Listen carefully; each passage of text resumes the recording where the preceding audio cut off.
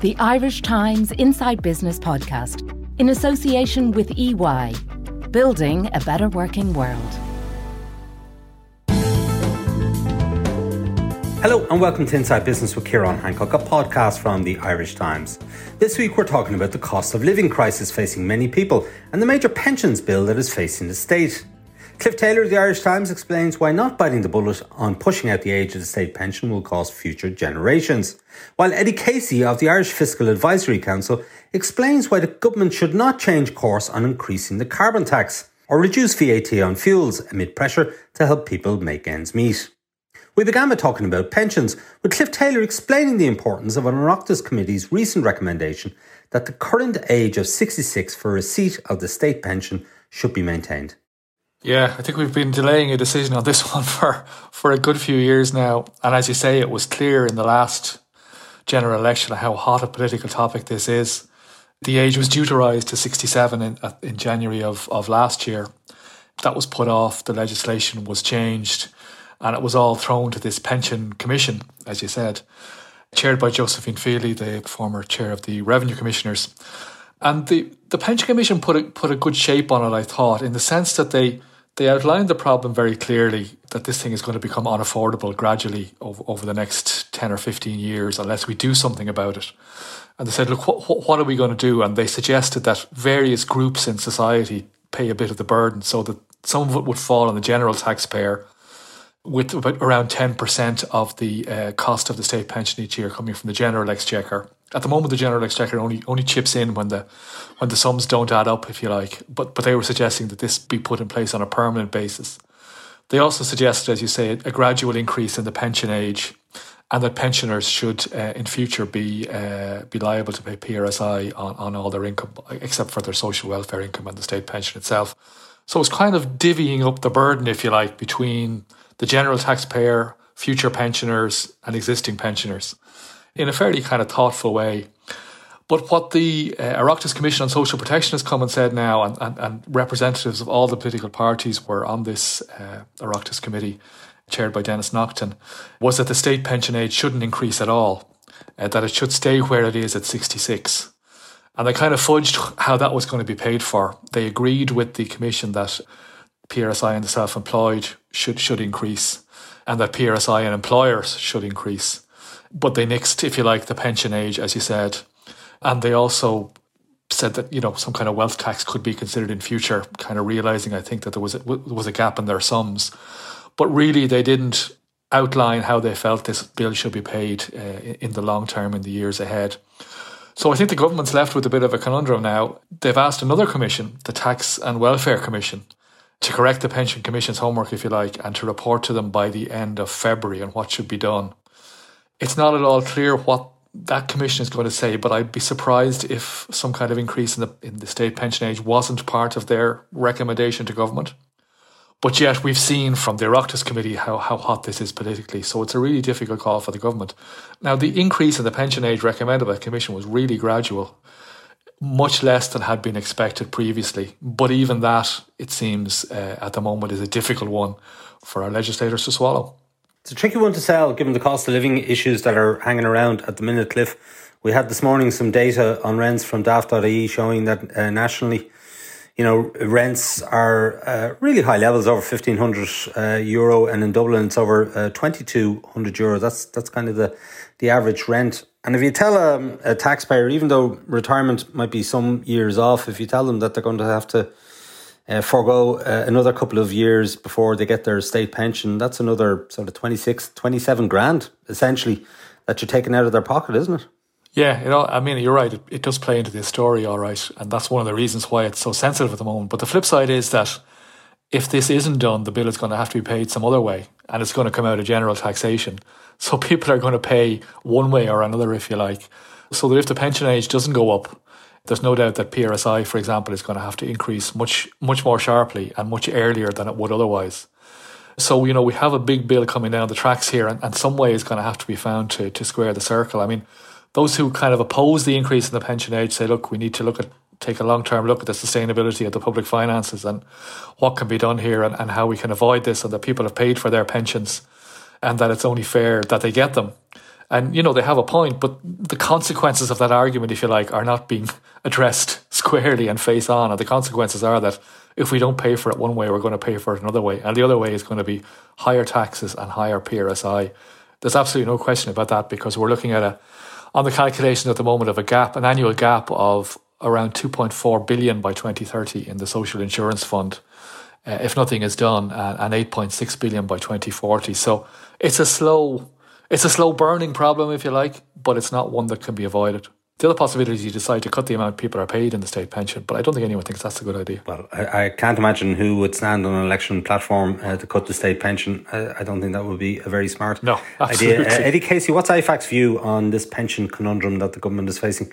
So the Fiscal Council has looked at this in quite a bit of detail over the last couple of years. We've published a report looking at the costs of ageing out to 2050 and various challenges faced by the state for the public finances and the economy. And our view basically is that there are big costs coming down the tracks. Ireland really faces a twin challenge in terms of ageing. The first thing is that we're living longer. So in 1980, the average 65-year-old would have lived to about 79. Today, it's to about 85. And by 2050, we could be living to as far as 89. But the pension age over that time span hasn't really increased. So it's increased from 65 to 66 just by 1 year, even though we're looking at an expansion of about 10 years of retirement for the average 65-year-old. And then the second side of that is that there's more people hitting retirement. So we had this baby boom in the 70s and 80s, which was a lot later than the rest of Europe. And because that, if you look at the shape of Ireland's population, because that bulge in the population around the 40s, 50s age group is kind of encroaching on retirement very soon, we can see that just the sheer number of people entering retirement quite soon will rapidly increase. And when we had a conference a couple of years ago with someone from the OECD who looks at pensions in particular, Hervé Bull, he said that really what Ireland needs to get to grips with is just the pace of its aging. It's going to be one of the fastest in the world. And this is a kind of hard thing to get your head around. But if we look at just what's going to happen, the age profile in Ireland, we could see a near doubling of the share of the population over 65 from 14% to 27%. And a shrinking in the population aged 20 to 64, so from 59% to 50%. So the number of, one way to think of how sustainable is the system is what number of workers will there be for each pensioner. So if you think of workers being those aged 20 to 64, for people drawing pensions, maybe those over 65, it would have been about 6 per pensioner in 2008. It's down to about 4 now, and by 2050 it could be below 2. So the pressure on the workforce to fund retirement and pension payments is growing, and some people might kind of get the sense that the contributions they pay into state pensions and things like that over the course of their lifetime fully funds pensions that are drawn down. That's what a lot of people think, but it's not the case. It's actually the case that today's taxpayers will fund a large share of pension payments today. So really what we've seen now is a shift from wanting to increase the pension age to try to deal with some of the costs of these things to putting more of the burden on the taxpayer potentially. You asked for what's the Fiscal Council's view of this. I think kind of similar to the Pension Commission, we recognise that the scale of the challenge is just so big, and Cliff outlined the funding cost there. If we again look to 2050, we're looking at about 13 billion hole that the Pension Commission identified, and something that needs to be filled. That's about the size of the education system. So funding, if you were to fund all of that from scratch in 1 year, it's a massive challenge. The Commission did a good job of trying to identify a way to spread the damage so that the impact wasn't too severe on any one part of the economy or population. And it looked at doing it in a way that would basically put about a third, say about 30% on pension age increases, about half on PRSI increases, and then about 15% on other unspecified measures. And you can read that as being tax increases and spending reductions elsewhere. But what the kind of recent proposals like the joint committees seem to be pushing towards is, rather than having potentially 2/3 of the package funded by tax and PRSI, it's now looking like about 90% could be funded by tax and PRSI. So there's a lot of pressure on the tax system. And I guess the worry from the Fiscal Council side is, if this is the route we want to go down, that's fine. It's a legitimate choice. And it's not really our role to say whether or not this is the way you should go about it. But it just means that we're using a lot of the ammo that we have to deal with one pension problem, one long-term challenge. But there are other challenges. There's things like, what are we going to do to fund climate change costs that are going to be potentially massive? And we really haven't seen the costs on those yet. And what if there's a reduction in corporation tax receipts in the coming years? We know that these have been running very hot for quite some time now. And there's a risk that these could reverse. So if you use all of your ammunition to increase PRSI, it looks like you could exhaust a lot of the scope to fund these big challenges in the future. Cliff, this really is an intergenerational debate, isn't it? It pits young against old. And you were writing in your column in the Irish Times last Saturday about how young people have been screwed on housing effectively in recent years. And now they face being screwed on pensions as well. It's a really hot area of debate depending on your age. Yeah, I mean, I was really struck, I suppose, reading the Oireachtas committee report, how at every step of the way they favoured the older group over the younger group. So they favoured the retirement age staying as it is. They went against the idea of PRSI being imposed on people over 66, which it isn't at the moment. And they even went out of their way to say that any extra revenue raised from this shouldn't go towards funding the obligatory sign-up of pensions for younger people, which is now kind of part of government policy, the auto-enrolment plan, to get more younger people to sign up for private sector pensions so that they won't face reliance on the state pension when they come to retire. So it just seemed to me that at every step of the way, the Oireachtas committee was taking the view that the older people should be protected. And I think, as Eddie said, it's already obvious that people who are still working are going to be paying a lot of the bill anyway. And it's just a question of whether the older population, the population coming close to retirement, should take some of the hit or not. And the view of the committee clearly was that that they shouldn't, that older people should be protected at every twist of the road, if you like, from this. And it just seemed to me like it seemed to me to be an unfair approach to take, particularly as in their report, as far as I read it anyway. They didn't kind of acknowledge this in any way. They didn't kind of reference the burden on younger people or workers, or indeed kind of address the fact that what they were recommending left a big hole, which was inevitably going to be filled by general workers in the years ahead. Yeah, and all of the political parties, none of them are talking about increasing taxes. Now, I know that, strictly speaking, PRSI might fall outside of those promises in that they say they won't increase direct income taxes, and they're talking about the rate you pay, whether depending on what you earn, but they're not necessarily talking about. They haven't made that promise necessarily around PRSI or USC, have they? No, they haven't. And I think PRSI is going to be the first place where, you're right, the system, if you like, is going to look for to get extra cash. And I think there's kind of there's three places that are going to be looked at. The first is employers' PRSI, which is generally low in Ireland compared to other European countries. So I think that's definitely going to increase over the next few years.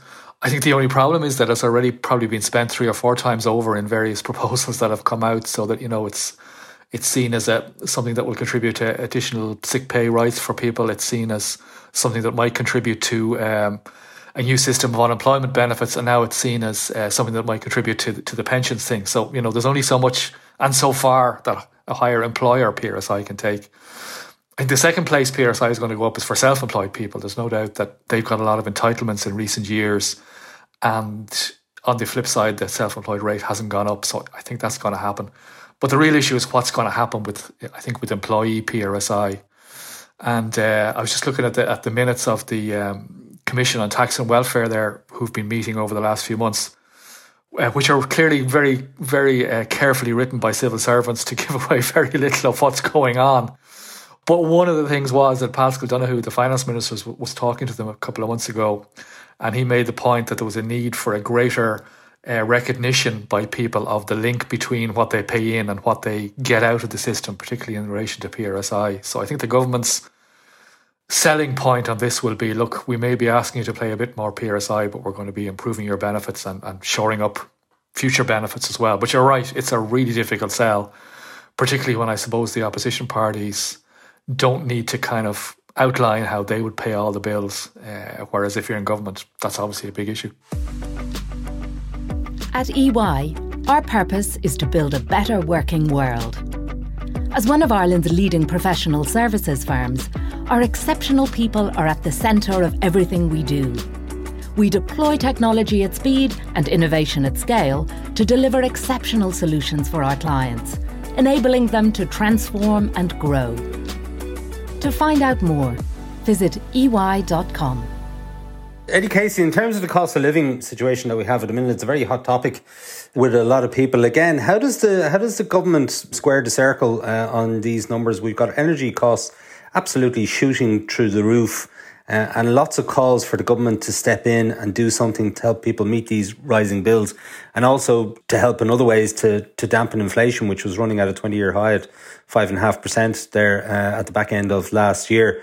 What do you think the government can do in relation to that? It's a good question, and it's the big challenge of today. So the government is looking at the right types of measures that it can take, things that are basically temporary measures to try to alleviate the costs on where they're most pressing. So in areas like energy, fuel costs, those are the types of things that we can see the most pronounced impact. If there can be temporary measures taken there, then the hope is that over the next year we actually see these pressures in prices begin to alleviate. And certainly that's what all the projections look like. But on the short term, it's going to be really hard. And we can see, like you mentioned, the average inflation rate there. But we can see actually, if you just look at inflation in consumer items, like simple groceries, at the very low end, then the pressures are even high as well, really there. So it's a question of, well, can we get it right in terms of not introducing permanent costs that are going to be massive drains in the exchequer into the coming years, versus can we actually target these things well, and can we make sure that they don't have a kind of sustained impact and hit enough people as possible? What's been really hard for the government to do is to target the people that are most in need, and you can see that the credit, it was one that was universal. Everyone was going to get it, even people that wanted to pay it back might have been able to do that. So the question is, can we get a better targeting and make sure that it's temporary as well? Should they not? I mean, there have been calls for them to delay the carbon taxes. Why not do that? Why not cut the rate of VAT, for example, on fuels? Well, if you remember the last VAT rate cut that we introduced after the financial crisis, it was meant to be brought in for a year or two, and it lasted about 7 or 8 years. So these things, once you introduce them, are really hard to reverse, and there's a kind of sustained lobbying will inevitably happen. So that's why you're talking about the hospitality sector there. Exactly. So these things, even if they're intended to be temporary cuts, they're really hard to reverse, and they leave more kind of holes in the exchequer's financing of all activity. So every public service. So that's one reason that these things are kind of avoided, is because they can have long-lasting impacts that are difficult to reverse. So really, if we think of other ways to do it, it's to make sure that it's a temporary measure, that we have the possibility to reverse it in the near future. Cliff, we spent about the guts of 50 billion on pandemic supports of one colour or another. And obviously, we're lucky in that we're able to borrow at near zero rates on international markets. But why not? I mean, the argument might be made, if we can spend billions to save businesses in the pandemic, why can't we spend a few billion to help householders meet these really vast increases in costs that they're experiencing, particularly those who are on lower pay? Yeah, I suppose the thing with the pandemic was that, well, that was the expectation it was going to be over, that this was temporary, and these were clearly temporary measures, so the wage subsidies and the PUP. Now, we've seen it's difficult enough to wind them down, but they were always going to be temporary measures. And as Eddie said, I think the government's fear now is that whatever it introduces, it's going to be, it becomes semi-permanent at least. And it's very difficult because this is an external factor. And what do you actually do to give money back to people, to target the people that really need it? The €100 payment that's coming through and may indeed be increased is a big deal for people on lower incomes, and particularly on the very lowest incomes, probably won't even be noticed by the richest and better off in society. So you're effectively wasting a fair bit of cash by giving it to people who don't need it, as well as helping those who do. So I think I think there's a lot of political pressure on this, and given how rapidly it's happened, they do need to act. So I think we're going to see a fair few measures targeted through the welfare system. The fuel allowance may be going up again, maybe eligibility for the fuel allowance widened further, possibly quite significantly further. There has been talk of, a general additional welfare payment. The government doesn't seem to want to go down that direction, nor does it want to seem to go down the direction of special tax credits at the moment. So I think we'll see something fairly significant in the next few days, and the government will then hang on and hope that, through spring and into summer, that this is going to start to ease a bit. They'll hope that Putin doesn't invade the Ukraine so gas prices don't go way higher again. But who knows? And I think one of the really worrying factors, and one of the things that will have had them scratching their heads in the Department of Finance and government buildings, is that a few months ago there was the expectation that fuel prices were going to go down again right through this year. Now, if you look at forward markets, that's not the case. They see them hanging in. Now, maybe if political tensions ease, that would help, but there are other factors at play here as well. And there are long-term upward pressures on energy prices as well, as we kind of transition to green energy. So, as well as the short-term hit here, there are longer-term issues that I think are going to be big issues for the government. And of course, the big question, the one that central banks have been scratching their heads over, is whether this is some kind of temporary, really just a temporary blip in inflation, or whether we could actually be looking at something more permanent, with some signs now, certainly in Ireland, that wages are. Trade unions are getting ready to demand much more significant increases in wages, and in turn, businesses are across the board are using the opportunity to push up prices. This isn't just energy prices now. Energy prices are still by far the biggest factor, but as Eddie said, the price of staples is going up: bread, cereals, all those kind of things. Partly Brexit related, partly supply chain related. Who knows? Related to what? The price of your cup of coffee is going up. The price of cars, including second-hand cars, has gone up very significantly. The price of household appliances, small and large, also increasing very significantly if you look at the latest figures. So the risk is that this is spreading and becoming embedded a bit, and that people's expectations, if you like, and businesses' expectations are changing, which is the really dangerous factor. If I can just add in one point there. So I think you mentioned carbon taxes and the impact here. Like, it's important to remember that the carbon taxes are making a fractional impact here. It's really the change in energy prices that are driving such a large proportion, if not basically all, you can say, of the price increases we're seeing across the board. What's your expectation on wage inflation this year? Cliff mentioned the fact that unions now are really starting to focus on this area, and they're going to be looking for substantial increases for their members in light of the cost of living increases that are going through the system at the moment. Yeah, I don't have the magic 8 ball with me today. I would guess that they're going to vary a lot. So we can see massive pressures in some sectors where workers are really starved. So you can see, I think, quantity surveyors, there was very low supply of those. We could see that construction workers, there's going to be massive pressures. Same workers that are doing retrofits are going to be the ones that are probably building houses as well. And we can see in the usual kind of sectors like ICT, tech, pharma, that there's big demand for workers there still. And those companies are finding it hard to get the migrants in to actually fill the roles, as well as having Irish people in the roles. So there's going to be some sectors with much higher than the typical amount, but the average kind of forecasts are about 3 to 4%, I think, for this year.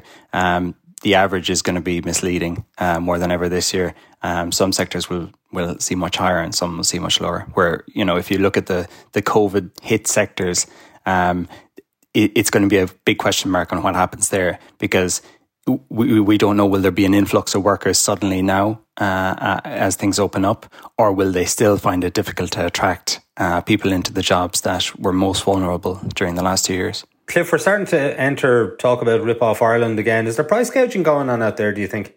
Yeah, I expect there's a bit, all right. Maybe not a huge amount. I mean, one of the sectors where prices have increased are hotels and restaurants. And, you've got to have some sympathy for the hotels and restaurants. They were closed for a large part of the last 2 years. They're trying to get their staff back on. That's costing them whatever percent more to pay them than it was the case in the past. So, the prices are going up.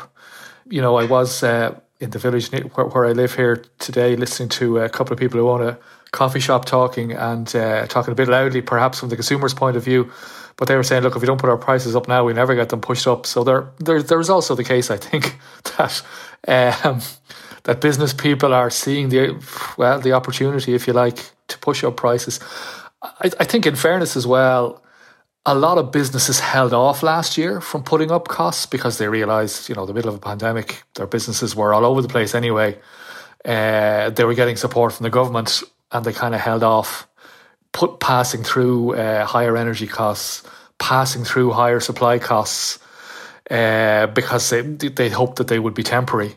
Now that they're kind of looking semi-permanent, I think, those things are going to start flowing through as well.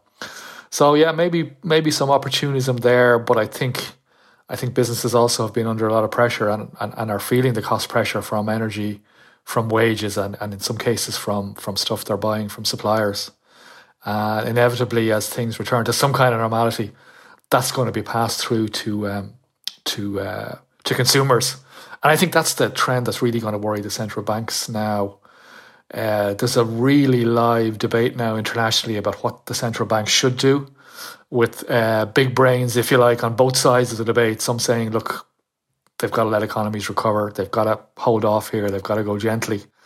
And others writing that, they're already behind the curveball on inflation, they've got to move quickly now, or this is going to become embedded. So it's going to be a really interesting one to watch as the year goes on. Eddie, are you expecting the European Central Bank to increase rates this year? And that would obviously have a knock-on impact on mortgage rates. Well, I have enough to worry on the budgetary side of the debate rather than dealing with monetary policy as well. I don't know is the honest answer. If I was to guess, me personally, I would say that they'll probably hold off on rate increases. I think they'll try to do things on other sides. But certainly the change in the mood music is towards one of potentially tightening rather than easing any further. So it looks like some of the central banks are beginning to worry a lot more about inflation and how sticky it'll be. But at the same time, as Cliff says, there's this big concern that you might scupper the recovery just as it's getting started. Yeah, Cliff, the Bank of England has already increased its rates, and the Fed has signalled 3 rate increases, I think, for this year. The market's actually expecting a bit more. So how is it that the European Central Bank, so far at least, hasn't signalled any increases? Yeah, the Bank of England have increased twice, and the Fed could be looking at 4 or 5 increases this year now. The number seems to increase every time you look at it. Yeah, the ECB are in a tricky position, I think, and interestingly, some of the comments after the latest meeting from its own board members suggest that they are split along the predictable lines, if you like, with the Germans and Dutch representatives pushing for quicker action and many of the others looking to hold off. I think what Christine Lagarde did at the meeting last week was really significant nonetheless. Previously, the ECB had been signalling, look, this is going to be temporary, we're going to go softly, we'll do whatever is needed to get inflation back up to 2%. But it seems that the January inflation figures have rattled the ECB and that they're now seriously worried. And what Christine Lagarde said last week, for the first time, if you like, she refused to rule out the prospect of an interest rate increase this year, which is really significant. And the language that she used was also significantly more worried than what she'd used before in terms of inflation. So clearly the pressures are growing on her and on her board. I think we might see them increase. It's a hard call. We might see them increase late this year the deposit rate, which is the rate they pay banks to deposit overnight funds, which is now minus 0.5%. So there's some talk, some analysts expect that could be back up to 0% by the end of the year. Now, that's not the rate that knocks through directly to tracker mortgages. That's the main refinancing rate, which most people don't expect to increase this year. Nonetheless, any kind of interest rate increase is going to start to be reflected in the markets. Could start to feed through to fixed rate offers, could start to feed through to variable rate offers. So I think a lot of nervousness around. And if you look at the Irish government bond market, the rate on 10-year bonds is now 0.8%. Back at the start of the year, it was I think it was 0.1 or 0.2. So it's increased fairly significantly. So interest rates still at really low levels, but I think a lot of nervousness around that could, about what this year is going to bring. Eddie, the budget is still some way off. Obviously, it won't come around until October. But the Fiscal Advisory Council, your role is as a budgetary watchdog. Just curious as to when do you begin your work sort of assessing budgetary forecasts and, where the government should take the budget, and what kind of interaction is there with the government on the budget? So we get involved in a lot of different ways. The first thing we'll be doing this year is basically rubber stamping or not the macroeconomic forecast that the Department of Finance puts together for its budgetary documents. So we have this kind of medium-term plan for 5 years usually that the Department of Finance will issue in April, and we would endorse those forecasts on the macro side. So are the economic projections sensible or not? Are they within a kind of a range of projections that you would imagine are credible? That's kind of one of the roles that fiscal councils like ourselves got given late after the financial crisis, when in the EU it was realised that actually institutions like ourselves would be very useful to cast an eye over forecasts and assess whether or not maybe there's a bit of optimism bias in there for how much tax is going to be coming in, and whether or not the government is actually dealing with realistic figures for what its budget is going to look like. But also you can see some countries where there's a bit of pessimism bias. So you can have a bit of gaming maybe by the civil service telling politicians that there'll be less money than there actually will be. So one of the ideas was really to get fiscal councils involved early on as external parties that would look at the macro forecast. And we'll be doing that basically in the next month. So we'll be getting new data on what GDP was and what the domestic economy was doing in the last quarter in the next few weeks from the CSO. Then we'll start to produce our own forecasts in-house, and we use those as kind of benchmark to assess the government's own projections against the department's own projections. The next step we will get involved in is when they actually publish their budgetary forecasts on the back of those economic projections, and then we look at those. And then later in the year we kind of have the lead up to the budget, so we issue a statement about what we think the budget should do in kind of broad parameters. So we don't talk about specific measures. Usually we talk about like, what are the important things for us? What's the overall sustainability of Ireland's debt burden, which is close to 100% of national income now? And what are the deficits that the government is planning on running? What's the sustainability of the tax base? Is it very concentrated in things like corporation tax, that kind of thing? These are the kind of issues that we deal with a lot. And we try to look forward a longer horizon as well than the government would typically look. So there's a lot of kind of, focus on today and issues that are very hot and heavy, like inflation, would say, at the moment. But those kind of long-term issues like climate change costs, like aging of the population, that could have big implications, they tend to get forgotten, and we try to bring focus to those a lot in terms of our interaction. I think you asked, like, what are the interactions with the government and departments? It's kind of a misnomer that we're an advisory council. It's not like we're advisors to the minister. We don't get to meet the minister typically. I think we could count on one hand the number of times we've actually encountered them face to face. Really what we are is an independent body that's there to look at the overall budgetary system and whether or not it's sustainable or not, and to give advice to the public. And how we work is really by talking to the media, to parliamentary committees, to the public through reports and through other forums. And really the idea is to get these kind of arguments out there that tend to be forgotten in the debate. And part of it is, as one of our old chairpersons used to say, was to institutionalise the kind of memories of the last crisis, the financial crisis, when Ireland got things so spectacularly badly wrong in that it developed a massively unsustainable tax base, all linked to a property bubble. And then when all of those receipts dried up, we were left with huge spending to adjust down. So it's really to try to deal with these problems in a way that maybe a lot of other domestic commentators wouldn't look at if there wasn't a body like ourselves. Cliff, just to round us off, the government parties are obviously getting in the neck over the cost of living issues at the moment. Sinn Féin are riding high in the polls and obviously heavily critical of government policy around this. The government isn't doing enough in their eyes. I'm just wondering, if Sinn Féin were in government, I don't know if you've done this critique yourself, but if Sinn Féin were in government, would things be much better? Would they be able to make the sums work? I think they face exactly the same problems as the current administration would. I mean, one of the benefits of being in opposition is that you can criticise everything, you can oppose everything, and always be on the side of the punter. And that's no reflection on Sinn Féin particularly. That's just the way opposition works. But I think they're going to face the same issues. I mean, in fairness, each year in the budget they have always produced their own budget projections, their own budget sums. They've suggested where money might be raised. Generally focuses on the wealthier parts of the population, those earning over 100,000. The concept of a wealth tax, those kind of areas that you would expect. But there's also, I think, a populist bent in Sinn Féin, as we know.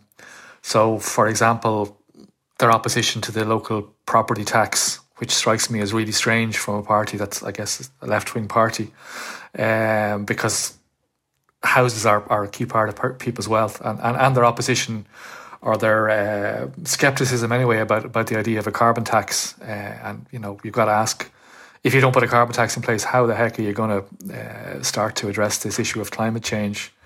So I think a mixed bag, and I think it is going to be interesting to see how they conduct themselves now over the next couple of years as politics gets back to, quotes, normal.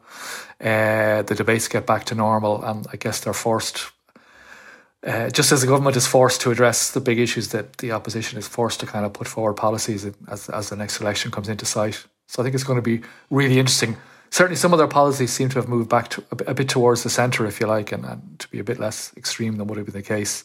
They clearly have some interesting ideas on housing and what should be done there. Whether those things can be delivered or not, given the huge constraints, of course, is a huge question. But I think it's going to be really interesting to watch. All right, Cliff Taylor and Eddie Casey, thank you for joining us. Thank you. Thanks. Okay, that's it for this week from Inside Business. My thanks to Eddie Casey and Cliff Taylor. The show was produced by Suzanne Brennan with JJ Vernon on sound. Thanks also to our sponsor EY for its continued support. Remember, you can get the latest business news straight into your inbox by signing up to our Business Today email at irishtimes.com, and you can also follow the Irish Times business feed on Twitter, LinkedIn and Facebook each day. I'm Ciarán Hancock. Until next time, take care.